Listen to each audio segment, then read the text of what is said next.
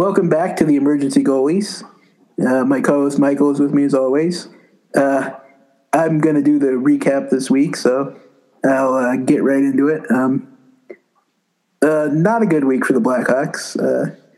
I feel like we've been saying that a lot lately. Yes, common theme of late. Yes, indeed. But it was not a very good week again.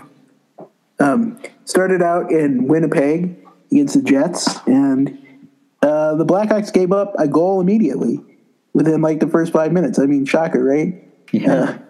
And then they gave up another goal, go down 2-0. But they did battle back a little bit in this game. They scored to make it 2-1, and then the Winnipeg scored again, of course. It was a real seesaw affair. By the end, it was 6-5 in favor of Winnipeg, and the Blackhawks made a pretty strong effort at the end. I mean, it was 6-4, and they got it to 6-5, and they threw a lot at Winnipeg, but the Jets were able to hold on. And then the next game was Saturday against Nashville, and again, the Blackhawks gave up a goal pretty much right off the bat. They actually gave up 3 goals in the first 5 minutes of this game. They did score to make it 3-1, and then Nashville scored again to make it 4-1. And we got a big dose of I like it, I love it, and I did not like it, but welcome to Nashville. The rest of the game, Nashville really laid off. They didn't really press the attack the rest of the game, and the Blackhawks did, they carried the play probably the last period and a half, but all they could get was one more goal, and they ended up losing 5-2 with the empty netter.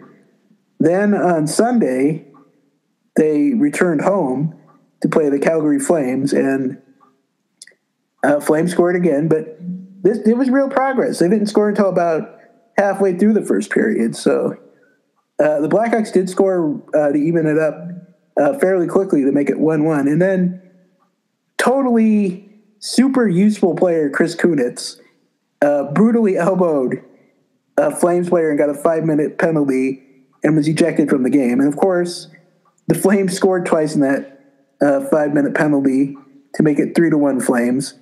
Dylan Strome scored a goal, though, to make it 3-2. And despite a very furious Blackhawk effort to tie the game, Flames goalie Mike Smith held out, including one incredible save against Artem Anisimov, where he just kind of threw his leg up in towards an empty net and blocked the puck. But again, the Blackhawks lost 3-2, so it was 3 games, 3 losses, and I mean, let's face it, it is tanking time now. I don't know how else to put it. Yeah, I think I saw that the Blackhawks have only won 3 of their last 18 games or something like that, and they've only won 5 or 6 games in regulation the entire season. So, yeah, we've gone beyond the point of serious playoff consideration at this point. They have the second worst record as far as percentage of points per game in the league. So we're still seeing a lot of the same issues that have cropped up over the last couple of weeks as they've transitioned to the Colleton era, with the change in the defensive structure from zone. Well, Quenneville had kind of gone to a zone man hybrid this year as opposed to his traditional zone, but we're going to a more strictly man-to-man system under Colleton, and there's been usually 3 or 4 pretty bad breakdowns per game as they've kind of gone through this here. A lot of them off the rush, but still some in the straight defensive zone setups during cycles and stuff. So it's occasionally Crawford has been able to bail them out, and at least make the games close, but it's pretty much fallen apart at this point. There's no saviors or anything on the horizon.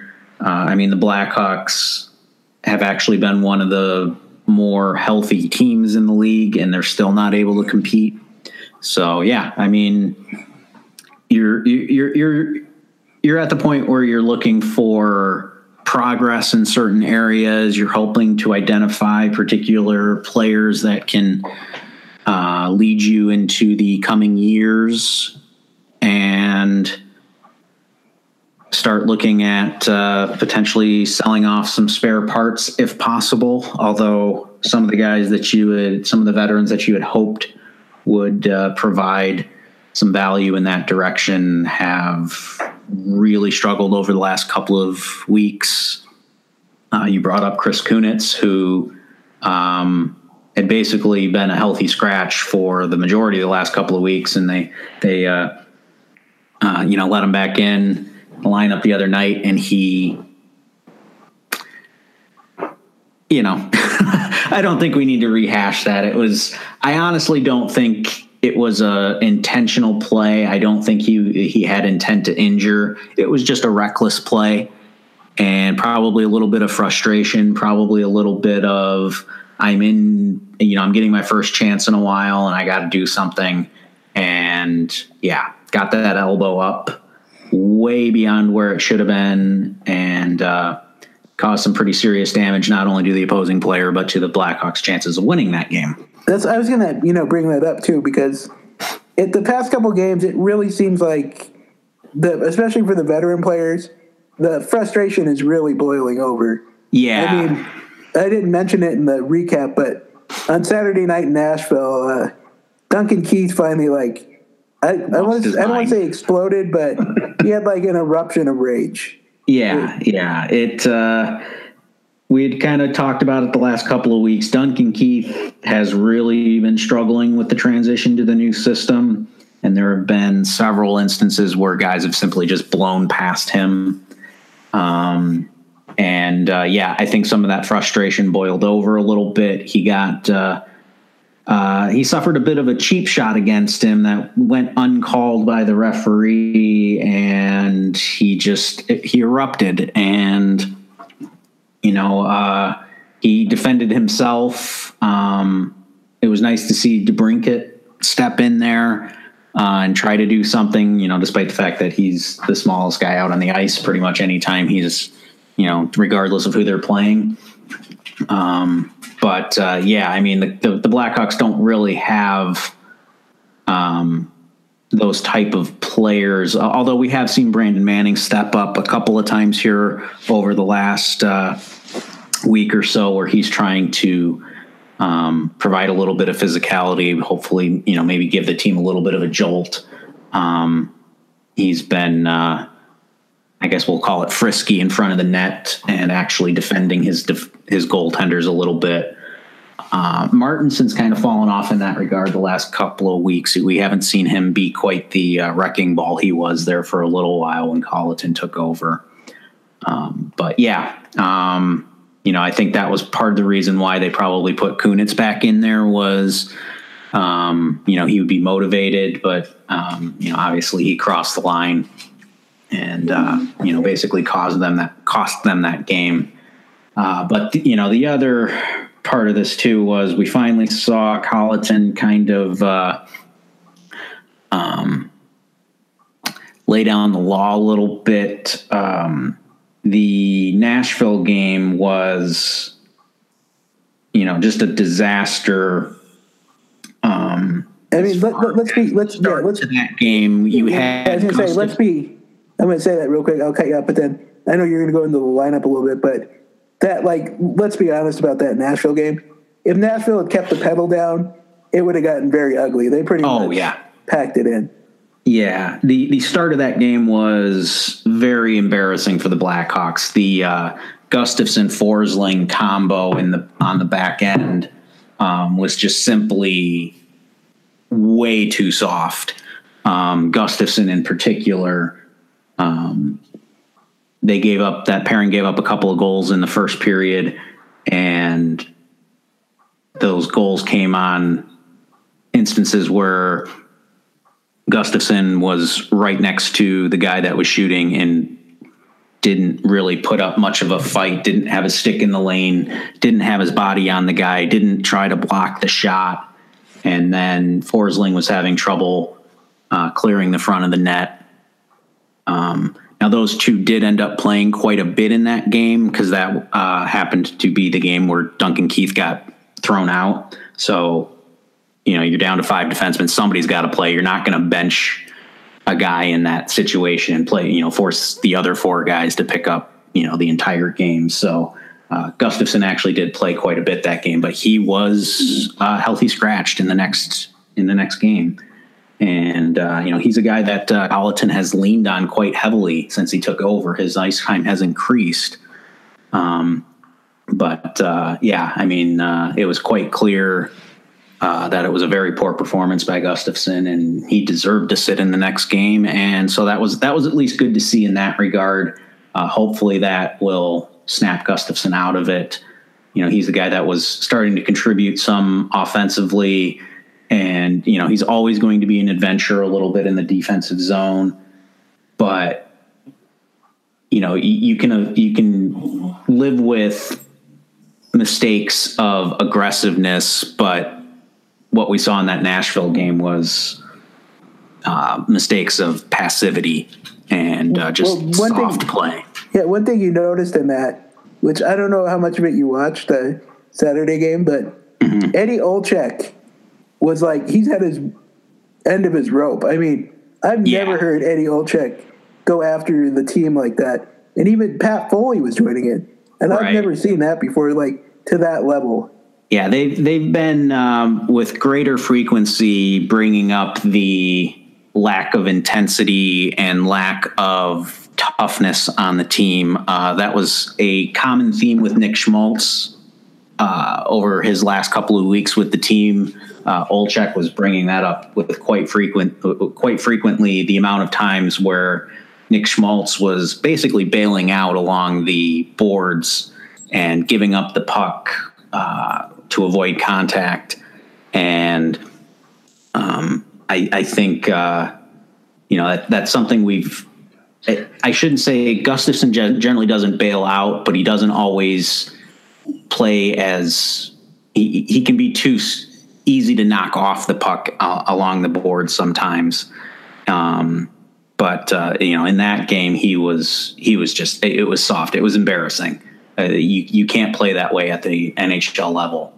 And Olczyk was definitely focusing in on him and a few other players. And it is extending to some of the star players too. I mean, we're seeing Patrick Kane really drifting in the defensive zone quite a bit. I mean, he's never been a guy that expends a lot of energy in that, but he seems to be somebody where he's caught in between a lot right now. I think he's one guy that's struggling a little bit with the man-to-man coverage, which probably requires a little bit extra energy being expended by the wingers.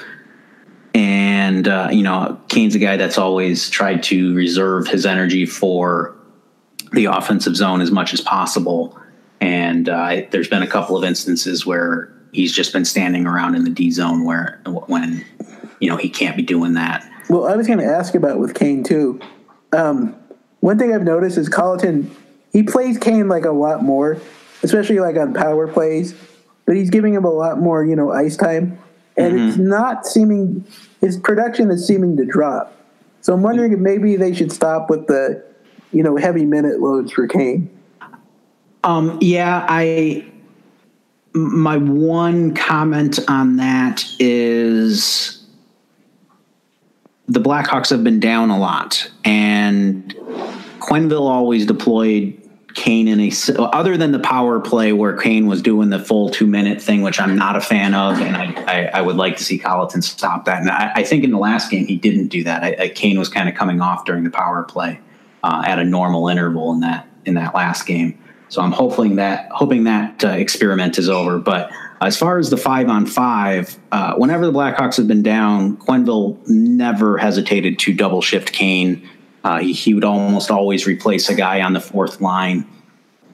But the reason why it seems consistent under Colleton is the Blackhawks have been losing every game. So, we don't have those games mixed in there where, the Blackhawks are leading and you're not forced to double shift Kane. So, I think it's just one of those instances where they've been trying to, get that win to kind of break the doldrums, and it's kind of going into a feedback loop where we're playing Kane a lot to try and get that win, but then we don't get the win. And so the next game we're behind again and you play Kane a lot to try to get that win. But at this point, you're probably to the point where you're tiring him out a little bit. Well, that's actually another thing we can lead to is that the defensive transition obviously is not working great, but the start of these games, I don't know what's going on. They give up a goal every game at the start. Within 5 minutes, it's like you're down 2-0, and it's really hard to win any games doing that. Yeah, I mean, you can't consistently come from behind in pretty much any sport, but the NHL in particular is that's always been a challenging struggle for any team. And I mean, I honestly have no explanation for it. Is it just they're not ready to start? Are they not enthusiastic about the start of the game, or is it specific? At this point, it's one of those things where it's it's almost impossible where they wouldn't have gotten, I mean, they have to, at this point, they have to be going into every game saying to themselves, we have to get off to a better start. We need to show more energy. We need to not be stupid and have these breakdowns right away. And they're either psyching themselves out, or I honestly, it kind of boggles my mind and it's not always even an energy thing. I think there have been some instances where they've come out and the energy level's been fine, but somebody somebody commits a stupid turnover, or there's a defensive zone breakdown, and the opposing team scores, and I think it just kind of lets the air out. Well, it might just be something as simple as they're just not very good.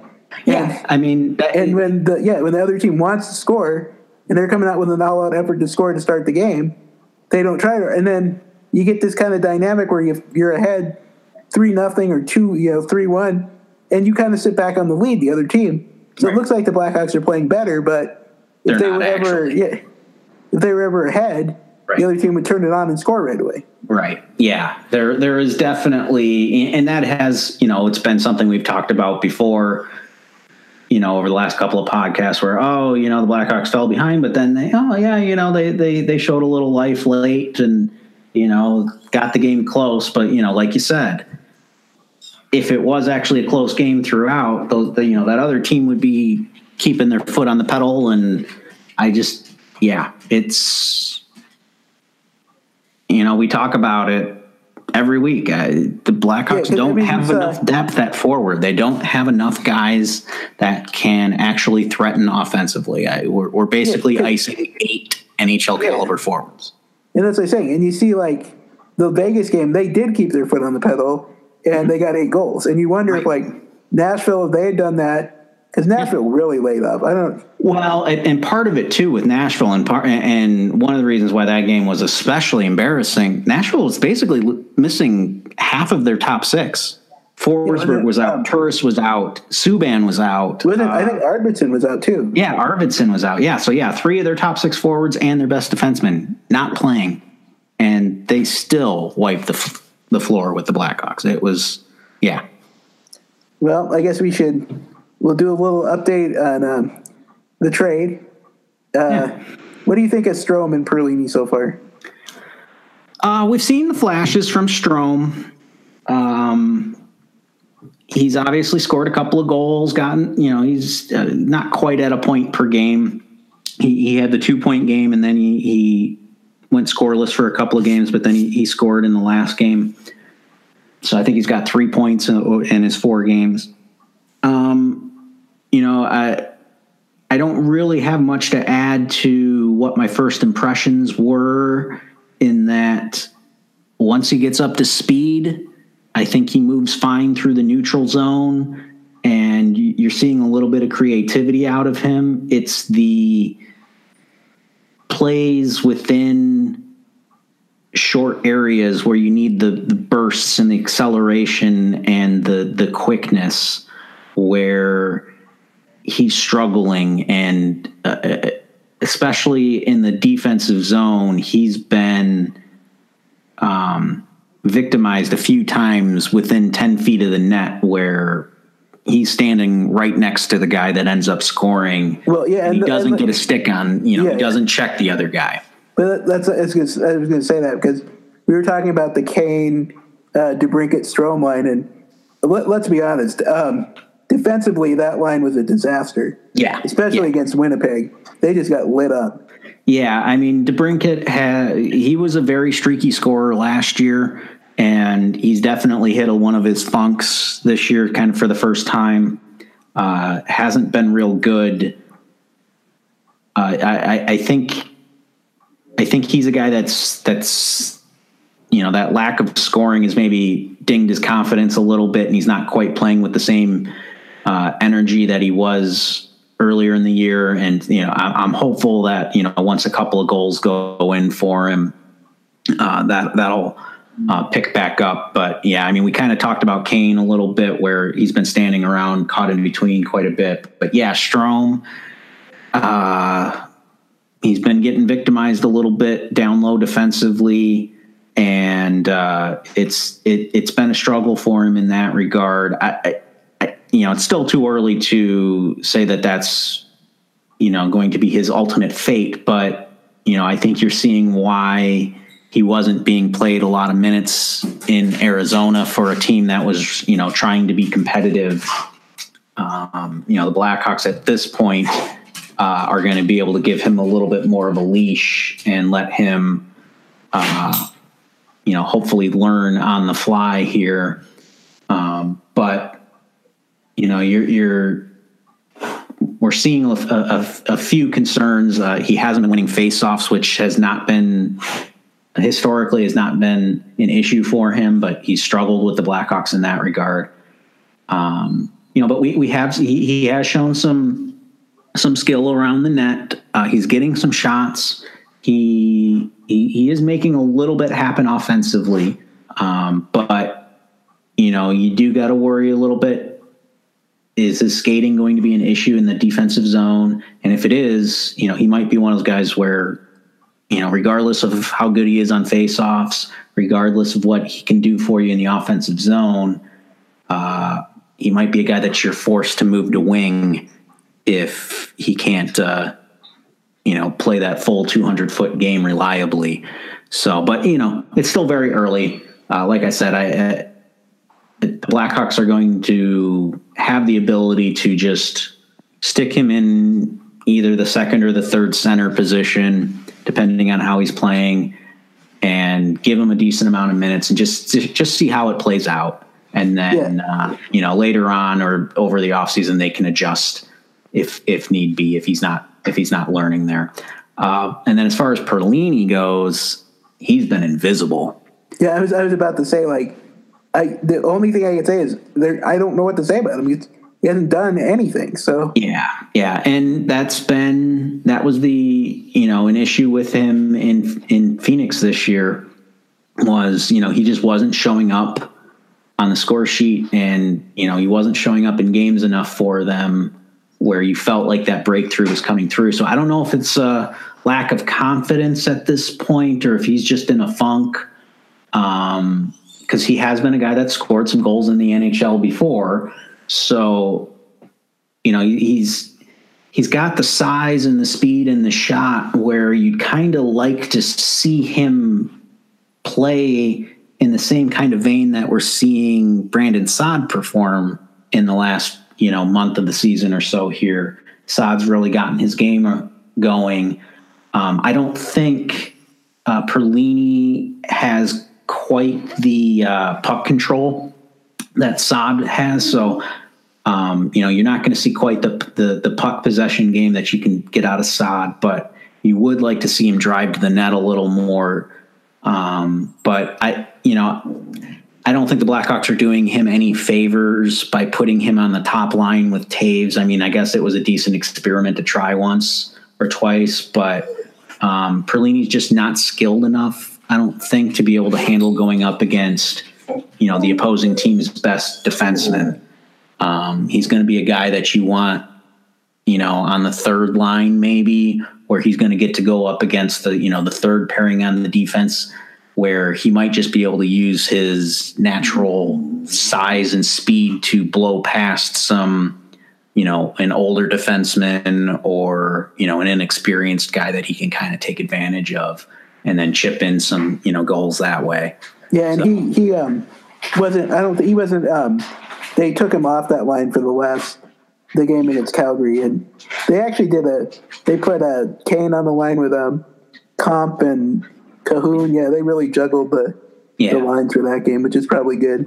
Yeah, it's going to be a constant juggle, just because they don't have enough guys. They're going to have to occasionally group together whoever's got the hot hand, or split apart the guys that have the hot hand, just to try to keep more than one line active in a game. It's going to be a long year. I do keep coming back to the fact that at least the games aren't boring. There's a lot of action.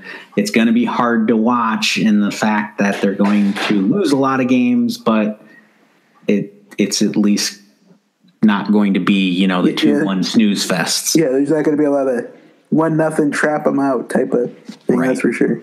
Actually, it's another thing I was going to bring up. It's like, now has got to be the time. I mean, maybe wait another week or two, but let's bring up like Sakura and let's get them all up here. I mean, this isn't going anywhere. It might be time. At the very least, you got to get Sakura up. I don't know that there's really anybody else that's deserving at this point. I mean, they're going to get Murphy. Murphy was cleared for contact just today. So he's, going to be a full participant in practice. So he'll be getting into games here probably within the next week or so, which will hopefully give a little bit of a boost to the defense. But that's going to leave them with 8 defensemen. So somebody's got to go down, or, hopefully it's, honestly, I don't even know at this point. I would like to see Forsling continue to play. I'd like to see Gustafson continue to play, but they're not going to pull the plug on Manning at this point. So I don't really know what they're going to end up doing. I'm afraid they're going to send Forsling down for a little while, which, I mean, not going to be the end of the world. Forsling hasn't really done anything special, but I'd still rather see him play than Manning. But I mean, hopefully get Sakura up. Edsel's shown a little bit better, I guess, the last couple of weeks, but he hasn't really done enough to actually deserve playing time. Highmore got hurt, so he's not an option. And Anthony Lewis is another guy that gets mentioned. He's one of the few guys down there that's scoring a little bit, but he's another little guy. And I mean, I guess, okay, but Sakura's a little guy already. I guess the Blackhawks did add a little bit of size in the trade with, getting Strome and Perlini. So maybe it's not going to be quite as bad to bring up a couple of little guys, but I don't know. Sakura, he's a perimeter player, which is not something that the Blackhawks need. And, so he's just not going to be able to do enough, on his own to break the Hawks out of any kind of funk. But he's definitely better than seeing, Marcus Kruger at this point. Or Chris Kunitz, whoever. But there's no saviors. And now with the Seattle expansion agreement coming in, that expansion year is going to be 2021. which means that the expansion draft is going to be using the same rules as the Vegas one. And so any of their junior players or their college players, their European players that prospects that they might have considered signing at the end of the year and letting them get in a couple of games like they did with Sakura last year and Edsel last year in that, they're not going to want to do that this year, because if they play those guys this year, they're going to be eligible for the expansion draft in 3 years. And they'd like to be able to not have to protect those guys. So the guys like Boquist, Ian Mitchell, Evan Barrett, those type of players who've been having good, junior seasons or college seasons, they're going to wait until next year to actually sign. Well, some of them are signed already, but you don't want to put them into the NHL lineup and burn the first year of their entry level contract. So, it's going to be a long year. If the Blackhawks actually start suffering some injuries, the lineup is going to be frighteningly thin. Yeah, I was gonna. It kind of exposes, like, when you were talking, I was just thinking, like, this really exposes, like, especially in the forwards, the lack of, like, depth in their minor league system. There just aren't a lot of young guys that are just, like, knocking down the door. It's like we don't really have that much to offer you right now, kind of thing. Yeah, I mean, help for this year is basically Sakura. That's what we got. Next year, I think you are going to see an influx of several guys. I mean, Boquist is going to get a shot. Ian Mitchell is probably going to get a shot, and so is Baudin. They're not going to put all three of those guys in. You're not going to play three, 18, 19, 20-year-old defensemen. I guess 4 if you count Yoki Haru. They're just not going to do that. But at least one of them will get into the lineup, on a full-time basis, and then the other 2 will probably be down in the AHL and, maybe shuttling back and forth a little bit to get a little bit of experience. And then as far as the forwards, you hope Sakura gets his exposure this year and maybe becomes a full-time guy next year, or potentially becomes a trade piece to get a different, full-time player. And then I brought up Evan Barrett, who has been having a fantastic season in the Big Ten for Penn State. He's leading the NCAA in scoring. That's not really the role that's envisioned for him at the NHL level. I think he's more going to be kind of the Dave Bolin type, where he's a bit of an agitator that can still chip in offensively, sort of thing. But the start that he's gotten off to is pretty phenomenal. And so, like I said, I had the expansion stuff not come through today, I think there would have been a chance that we would have saw Barrett get signed at the end of the year and get in a couple of games. But I think now it's probably more likely that they wait till the offseason to sign him, and then he'll get a chance to kind of be a potential third line center next year. But you forgot the big question, though. Where are we going to put Jack Hughes? Well, yeah. I'd settle for Capo Caco too. Those are the two guys that, at this point we're kind of hoping for. I think I saw if the where they're at right now, they'd have like a 25% chance at finishing in the top 2 in the draft. At this point, the way the draft is kind of shaking out from what I've seen, you got Hughes as your consensus number 1. Kako seems to be slotting in as the pretty solid number 2. Neither one of those guys is the generational type like a McDavid. You're probably not even talking a Austin Matthews level. But, you're probably talking maybe like a Jack Eichel level type player for Jack Hughes, where, could probably step in right away, be at least a second line center for you, and potentially even a first line. So yeah, I mean, you're hoping for those ping pong balls, but at least for the Blackhawks, it's the draft does shape up pretty well for them in that the last couple of years they've done a good job of drafting some defensive prospects, and now this year and then actually in 2020, the drafts at the top of the draft are much more slanted toward the forwards, which is where the Blackhawks are going to need to, start adding some depth and add another, hopefully a premier talent up front. And so even if they don't end up in the top two next year, which, with the way that they've changed the rules, even if you finish with the worst record, there's a decent chance that you're not going to get the first or the second pick. So even if they don't get one of those two, there's a group of like 5 or 6 forwards, most of whom play center. Some of them are big power forwards, and then there's a couple of quicker, more dynamic guys as well. But they got to get somebody can play at forward or center or anything. So they can't really be anything they get will probably be an improvement. Right. And, honestly, it's not even a big deal if they end up getting a defenseman too. I mean, you can never have too many defensemen.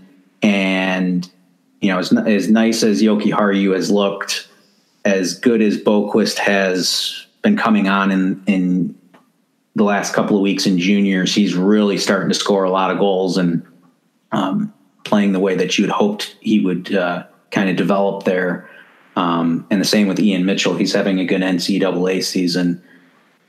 They're still not real deep on the left side. I mean, you still got Keith, who you assume is going to be around for a while unless, they just go full on rebuild, which I think is doubtful. So you're going to have Keith, and then, you're hoping Wadan and Forsling, would maybe be your other 2 lefties, but, there's certainly room for improvement there too. So, if the right guy is there, you don't mind getting another defenseman, but the Blackhawks are desperate for some forward. I guess, too, we've been in these times before. It's been a while, but there were many consecutive seasons where they were over by about now. So I guess rely on that old 2000s, early 2000s memories. And the thing that I'm hopeful about is they've kind of positioned themselves in the same way that they did back then. A lot of people probably don't remember at this point, but Duncan Keith and Brent Seabrook were both brought in, were both drafted by the Mike Smith regime at the end of his tenure, and they got those 2 guys in place. James Wisniewski was another guy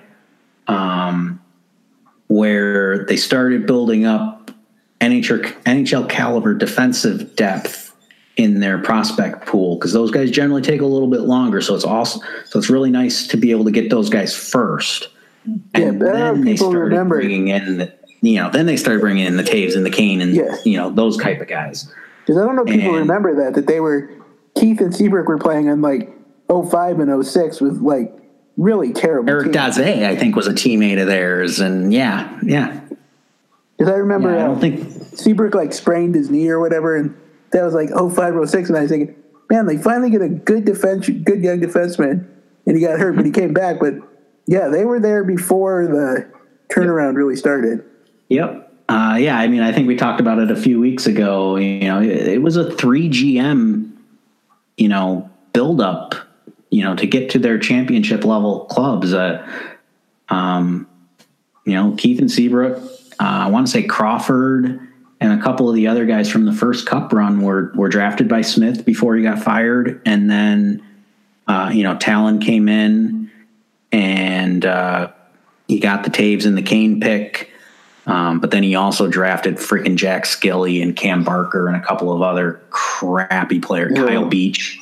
Other than the Taves and the Kane picks, Talon's first round picks were pretty disastrous. But he did nail several middle round picks and stuff like I want to say like Boland and Bickle and Brower. A few other guys like that. They were able people to. Don't remember that though. Now that Cam Barker was number 3 overall pick. Yep. Oh. Yep. That was not to be too hard on Cam Barker, but that was kind of in that transition period from the old NHL to the newer NHL where Barker was a bigger guy that didn't move real well. Yeah, he would have been great. He would have probably been a better player, in the late 90s, early 2000s than he was, what he ended up being in the post-lockout NHL. But yeah, I mean, like the Jack Skilly draft pick and the Kyle Beach draft pick, those were very disappointing. But hey, obviously it all worked out. They obviously fortified all that with some good trades, to get Patrick Sharp and Chris Versteeg and a couple of guys like that. And, hopefully, the Blackhawks are kind of going down the same path with, the recent good defensive draft picks. And then, hey, maybe the Dylan Strome, Brandon Perlini trade is the precursor to, maybe one of those guys turns into Patrick Sharp. I doubt it, but that's the hope. Yep. All right. Well, I guess I'll let you do the preview for the upcoming games this week. Sure. It's going to be a busy next couple of days. We're recording on Tuesday. Tomorrow we get to face off against the Ducks again. That was one of the Blackhawks' better games. One of their few good games this year came early against the Ducks. But they've picked up their play a little bit. A couple of their injured players have come back, so their lineup's a little deeper than it was. So that's going to be a tough one. And then the next night, they got the Vegas Golden Knights again, who, we just talked about a week ago, really wiped the floor with the Blackhawks. The speed for the Knights was a big problem for the Hawks. Anaheim's a little slower, so that's going to be a better matchup for the Hawks, especially as they are, still working into their new defensive system.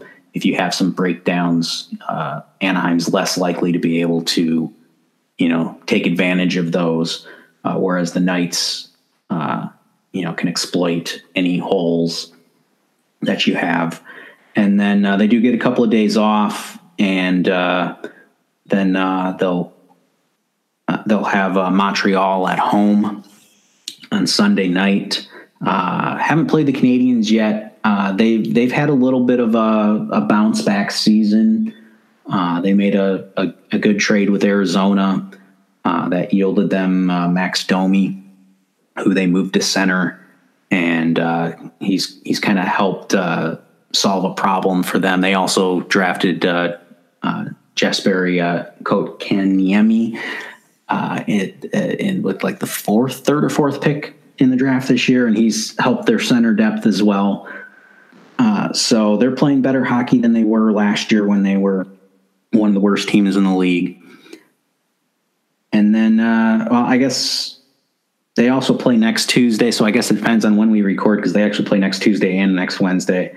But next Tuesday they play in Winnipeg, and the Jets are obviously still one of the better teams in the Central. Very dangerous team.